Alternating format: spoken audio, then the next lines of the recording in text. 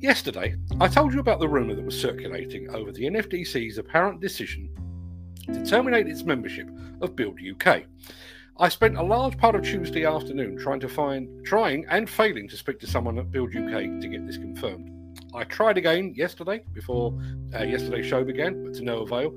But eventually, I got a call back from a person whose job description is, with no sense of irony whatsoever, Communications Coordinator. I thought my question was pretty straightforward. Has the NFDC quit Build UK? And all I needed was a yes or a no answer. But this is Build UK, remember, so rather than shouting to one of his handful of colleagues and asking, have the NFDC jumped ship? He asked me to send him an email. For a yes-no answer, I said. Yes, he said. I realised at this point it wasn't going to be a simple answer, but I thought I'd take one final stab. So, if the BBC called and asked Build UK to comment on a catastrophe within the UK construction industry, would they have to put a request in writing?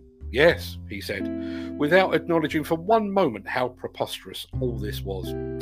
So, I put it in writing, and to save confusion and misunderstanding, I sent a single sentence.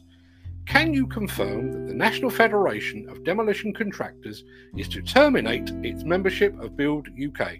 As I said before, I would have been content with a simple yes or a simple no. Instead, I got this freshly tossed word salad served with a vinaigrette dressing on the side. We have proved in recent times that the industry is much stronger when all parts of the supply chain pull together, and it's always disappointing when a member is looking to consider its membership. Build UK has strong representation through the various layers of the supply chain, including demolition contractors within our membership. Any others that wish to have representation at the highest level are welcome to join us. I can't be absolutely sure, but I think that was a yes.